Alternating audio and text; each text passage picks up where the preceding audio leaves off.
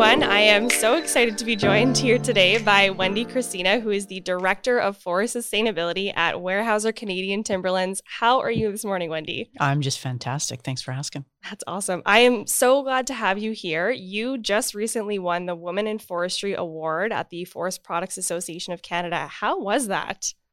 You know, it was, it's always nice to get an award, right? It's always nice to get recognition. But as I said, when I accepted the award, you know, any success that I've achieved is due in large part, you know, like folks like yourself, associations, my colleagues at Weyerhaeuser, colleagues in the forestry community. You know, so again, it's nice to get the recognition, but we really, it does take a village, right? So, yeah. Well, I have to say, massive congratulations to you. It is so well deserved. Everybody in this room knows, you know, Wendy Crosina and the great work that you've been doing in forestry for the last, you know, many years. It's been incredible. What are some of the moments in your career that you're the most proud of? Well, awards like this are nice. You know, again, you get that recognition, which is not necessary, but gosh, you know, there's so many different things that I've worked on and so many different people that I've worked with that it would be really hard to pick one. You know, we work closely with, you know, government folks and some of those files are difficult, and it always feels really good when you come out the other end and you found some good common space and some good solutions. So those kind of things always feel pretty good. And there's been a few of those over my career. So I think so. I hope so. Absolutely. Yeah. I hope so. My boss says that some of these things are good. So I have to believe him. So yeah. That is so awesome. And so in your role as Director of Forest Sustainability, what are some of the kind of big files that you get to work in? Yeah, good question. So in our Weyerhaeuser world, we have, as you're aware, we've got our head office is in Seattle, Washington. And we have lots of private land holdings in the U.S., and then we have lands under Crown tenure here in Canada. So we operate in 4 provinces. So we operate in BC, Alberta, Saskatchewan, and Ontario. And we have a whole corporate body within Weyerhaeuser that deals with sort of sustainability at the corporate level. And then each one of those operations in the U.S. have their own folks, if you will. So in Canada, as we were talking a little bit offline, I'm kind of it for that's amazing. All things, you know, wildlife related, wildlife biology, sustainability, biodiversity, environmental issues. I've also got the file on Indigenous relations, which is very appropriate for today because it is September 30th, Orange Shirt Day. And I also work on greenhouse gas, climate, and carbon issues for Weyerhaeuser in Canada. Wow, that is many, many files. I don't even know where to dig in there first. But you mentioned biology, and so correct me if I'm wrong, but you have a background as a biologist, is that right? So I have a foot in both camps. So I'm a registered professional forester. Okay. And I am a registered professional biologist. Wow. Yeah. My goodness. So what was first for you? It's interesting. I was chatting at the table this morning. We were having breakfast with some folks, and the gentleman that was there, he was talking about, do you know JP Gladue? He's going to speak later this morning. Yeah, we're really looking forward to that. He's fantastic. I really enjoy working with him. Anyway, he was telling me that when he first started out, he wanted to be a conservation officer. And so I said, when I first started out, so I grew up in a family, northern BC, small community, background in logging, like my family, you know, they were all in the logging business. And I thought, okay, I want to do something with trees, right? Yeah. But I also want to do something with wildlife. And I went to university and I got my degree in wildlife biology, wildlife management. I came out of there, and at that time, the jobs were pretty limited for that type of degree. And I think I could have been a park ranger or a conservation officer, and neither one of those things appealed to me for a number of reasons. Not that they're bad jobs. And so I went back to school and got my forestry degree. And then I went and got my master's in forestry, and so now I sort of have a foot in both camps. Wow. Yeah, that's crazy. Yeah. So, you know, of course, wildlife is a really big focus for your role. Something that we hear a lot about in this sector is a multi-species approach. Can you talk about what that means and why that's important? Well, you know, it's really important. And if I may, can I use, I almost hate to bring it up, but can I use caribou as an example? Yeah. Am I okay By all with that? means. Okay. This is something that you are, you know, working very, very closely to. So I would love to explore that with you. So on the caribou file, so I think we've, in the past, and I hope we're shifting away from this, we were developing what I would call caribou-centric management plans. Yeah. So from a forestry perspective and a forest management planning perspective, as you're aware, when we do a forest management plan as a company for a particular tenure, there's multiple values, right? So there's watershed values, there's barred owl, there are riparian values, fish values, and when you start to plan for just one particular species, which I think had swung towards with caribou, you are assuming that what's good for caribou is good for all those other values, and that's not always true, right? So if I could give you an example, and I may get challenged on this, and that's okay. It makes for a good conversation. For sure. So in Grand Prairie, in our Grand Prairie tenure, Weyerhaeuser Grand Prairie tenure, we have caribou, which are, on the threatened, endangered list. Yep. Then we have grizzly bear as another threatened species. Yeah. And so when you look at what grizzly bears need, they need young cereal stage forest, but they also need some older complex forest. But for the most part, for feeding, they need the younger forest. They like to be out in cut blocks or open areas, and then they go to the mature forest matrix, for cover and when they rest. A good mix. Caribou are not, they don't adapt well to young cereal forest, and they would prefer older, more complex forests so that they can sort of separate themselves spatially from predators. So you're looking at these two animals that have some very different needs, and assuming that what's good for one is also good for the other is probably not correct, and it's probably inappropriate. So we swing too far. So when you start thinking about multi-values and multi-species, what you're trying to do is you're trying to make sure that, similar to maybe a smorgasbord, if I could use that as an analogy, there's something for everybody, right? As opposed to just the vegetarians or just the meat eaters. Does that make sense? I agree. Yeah, okay. I think that makes a ton of sense. It's important to meet the needs or to do our best to meet the needs of many instead of just one, because that can really come to the detriment of one or multiple different species or multiple different values for sure. Exactly. And so some folks, I have to be careful here, but refer to caribou as an umbrella species, which means that if that animal is taken care of, it cascades down, right? So it's an umbrella. It sort of covers off other species. I mean, that's a pretty crude definition, but that sort of gets you there. And they're really not, because they do specialize in certain types of forest, certain age groups. And so in order for it to be a true umbrella species, it has to be able to have more species under the umbrella, for lack of a better term. So. And so something that we see a lot of the times when it's coming to, conversations about habitat for wildlife and so caribou, are for sure in more of those mature forest areas. Also, sometimes the conversation of risk mitigation comes up. And I mean, we're in Jasper right now where we've seen, some recent wildfires lately. And, that's something else to think about, right? I mean, you're working in that space as well. Yeah, no, very good point. So caribou like older forests, and for a number of reasons. And maybe just as a quick aside, can I? Yeah. So lots of folks think that caribou like older forests because of lichen, which they do. I mean, lichen provides them with food throughout the winter, but it's not very nutritious. Okay. And they have to eat a lot of it. What they eat outside of lichen. So we did a research study on this a number of years ago, and we've also supported research across Canada on this, but on nutrition for caribou. They really like things like mushrooms. Oh, interesting. So they love mushrooms. Yeah. And it's interesting, if you go on YouTube, there's a little video, if you hit caribou and mushrooms or something. We were part of a project where they put a camera on a caribou, and then they sort of let it, roam through an enclosure, a big enclosure. And you can see the caribou is, they're beetling through the bush at pretty top speed, and they find a mushroom and they eat the mushroom, and then they move on and they find another mushroom, and everything else is just, it's like candy for them, right? Highly nutritious. Anyway, so from a forest management and forest health and forest risk perspective, you've got old forest, but if you let it get too old and you don't manage it appropriately, you get more over mature forest than is natural in a system. Okay. And you increase your risk of fire. Yeah. Increase your risk of disease. And we're seeing that, in Jasper as a good example. Yeah. I mean, we're here. It's very topical. Everyone's been kind of, trying to figure out what was going to happen with that fire this week.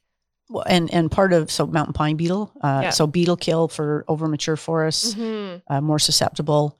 And so then you get a lot of dead and dying trees, you get a lot of over mature trees, you get a lot of fire, fuel, and then you increase your risk. So yeah, absolutely. And so pine beetle, something that we're seeing a lot of right here in Alberta, and of course, since you're working, Canada wide, you've seen tons of that in BC. I want to come back to, has there been anything particularly surprising for you working in all of these different provinces from a forestry perspective? I mean, certainly some similarities, but of course differences as well. It's there are so many differences on so many different levels.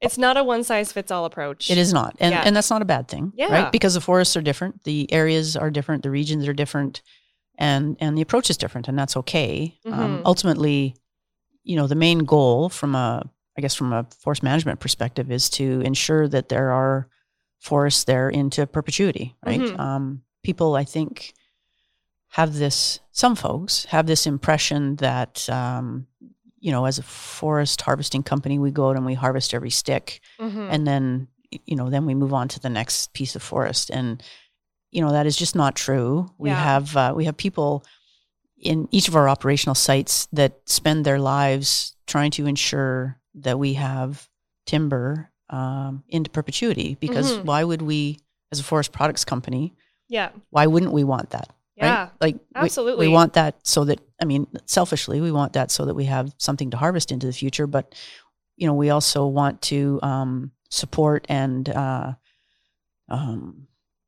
encourage or facilitate all those other values that we talked about earlier. Right? So, like we talk about, sustainability from an economic perspective, which is, of course, critical to the viability of our business as a forestry sector. We can't continue to operate if we don't have healthy forests to continue to manage.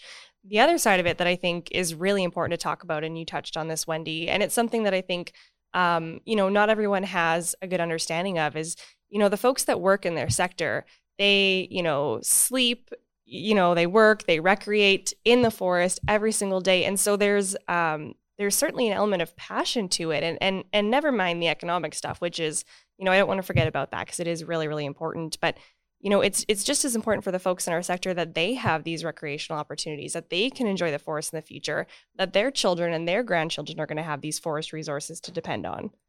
Well, and if you talk to any of the folks, I would say in our company, in companies across the industry, they all have a passion for the forest. There's a reason that they're foresters. There's a reason that they've gravitated towards this as a career. So, it's not because they want to go out and simply cut a tree. Like that's just so far away from most of all of the folks that I talk to. So yeah, absolutely. And I think that passion is so clear in the sector. It's apparent, having this conversation with you. What is something that you love most about your job? Tough question. Tough question. It's tough to pick one. So I get to, because I work across multiple jurisdictions, and within those jurisdictions with different groups, different companies, different organizations, different governments, I get to meet a lot of people. Yeah. And again, believe it or not, I'm not always a huge people person. Wendy. I don't know if I'm allowed to say that. It's not that I dislike people. It's just that I'm not, like, some folks are extroverts, right? Like I would classify you as a little bit of an extrovert. Perhaps a little. Just a little, which is not a bad thing. Everybody's different, right? So I always like to kind of, I really enjoy the interaction with folks. Some days more than others. I like the challenges. I like being able to address complex issues and come to the table with solutions and work with folks, and I mentioned it earlier, come to a place where we can all kind of walk away and say, yeah, we're pretty happy with the solution. Like, I like that kind of work. It's challenging, it's gratifying, and it's sometimes fun, working with people. Sometimes, everybody has bad days, and everybody has days where they're kind of going, wow, why did I get into this? This is not very smart. But for the most part, those are the good things. Yeah. Really rewarding for sure to come to those solutions. Yeah. I mean, I get to work with people like you, right? And I get to do stuff like this. I think this is a good thing. So. Right? It's fun. I told you it would be fun. Okay. Well, yeah, you keep saying that, and I, keep trying to convince me. Here we go. It's interesting, you mentioned how you feel like you're a little bit more of an introvert. And I think that's something we see a lot in this sector, is that, the folks that want to be out there working in the bush every day, I think part of the appeal is that they're in the bush working alone all day. And I think we see that as part of the challenge with not a lot of people having a good understanding of our sector, because the people that are doing the good work in our sector, they're not really talking about what they're doing, right? So I guess, what do you think are some good ways that we can continue to talk about what we're doing and get those messages out? Because they are so important. Well, it's a very good point. I mean, I entered this profession or looked at this as a career. When I first started out, I was looking at wildlife biology, didn't want to be a forest ranger. Again, there's nothing wrong with that. It just didn't appeal to me. For sure. And then I got a forestry degree, and I'm thinking, okay, what can I do with that? Oh, I like trees. I like being outside. Yeah. I like, the forest. I like that notion of sustainability and perpetuity. But right now, I was joking about this at breakfast this morning again. I don't actually think I've been out in the forest and seen a tree as part of my job for I just don't get to do that anymore, right? Because you spend your time talking to people and trying to, as you just alluded to, communicate to folks some of the good things about the sector and some of the good things about what we do. So it's interesting, and it's, I'm thinking about the Love Alberta Forest the campaign. Yeah. I mean, that's a fantastic way to communicate some of the values that we've been talking about and some of the benefits of sustainable forest management, some of the good things, and communicate to people, share with people, I guess, some of the passion and some of the good work that folks do in the industry that don't have the opportunity to or are not comfortable talking about it. So the Love Alberta's Forest campaign, I think that's fantastic. I think it's great. It's interactive. It's it's short sound bites. That seems to be what we operate in these days. And it's got some really good information. So I think things like that are highly appropriate, and having folks like yourself and others in the industry as ambassadors and being able to talk with passion and with knowledge about what we do. And I think that catches people's attention, and I think it resonates. Yeah. Wendy, this has been so fabulous. It's been fun for me, for sure. Is there anything else that you want to chat about before we wrap up? Maybe just touch on, if you don't mind, just thinking about the award that I got with FPAC again, not because I want to bring the award up again, but because I think it's important in a couple of ways. One, it speaks to the diversity and inclusivity of the forest sector. We talk a lot these days about DE&I, so diversity, equity, and inclusion. Thank you. Yeah. It's early. It's very early. and I think forestry, I was looking around the room last night as we were chatting at dinner at all the tables there, and good mix of male to female, good mix to young and old. We had some of the students from NATE and U of A there, and knowing that there's folks coming up. And I can't remember what the ratio there was, but I think there was 4 female students and 2 male that we had. It was a good mix for sure. It was great to see that. Well, and 10 years ago or 15 years ago, it probably would have been 5-1 in favor of males, right? So I just wanted to touch on that because I think our sector, our industry, and our companies have led the way on that across Canada from an industry perspective, not just forestry. And I've been blessed to work in a company that supports that and really sort of in a meaningful way and proves that by putting women, not people that not just for the sake of putting women and diversity candidates in roles, but because they've earned it and they get the support within my company, Weyerhaeuser, and within the industry. So I just wanted to touch on that because we didn't talk about that. Right now. No, I'm so glad that you brought that up, Wendy. I think it's a really great point. And we do see a lot of meaningful inclusion in our sector. And I think, I'm so glad that you were recognized with that award because you were a very prominent woman in our sector. You've done a lot of great work in forestry, and I think, so well deserved. So again, congratulations. Well, thank you. And I didn't bring it up at the end because I wanted to get the kudos, right? Like I just wanted to make sure because we didn't touch on that. And I think that's an important point. And I'm seeing that change in our sector over the last 10 to 15 years, and I think it's a good change. Awesome. Yeah. Okay. Well, thank you again, Wendy. Thank you. This was amazing. I appreciate it. Thanks.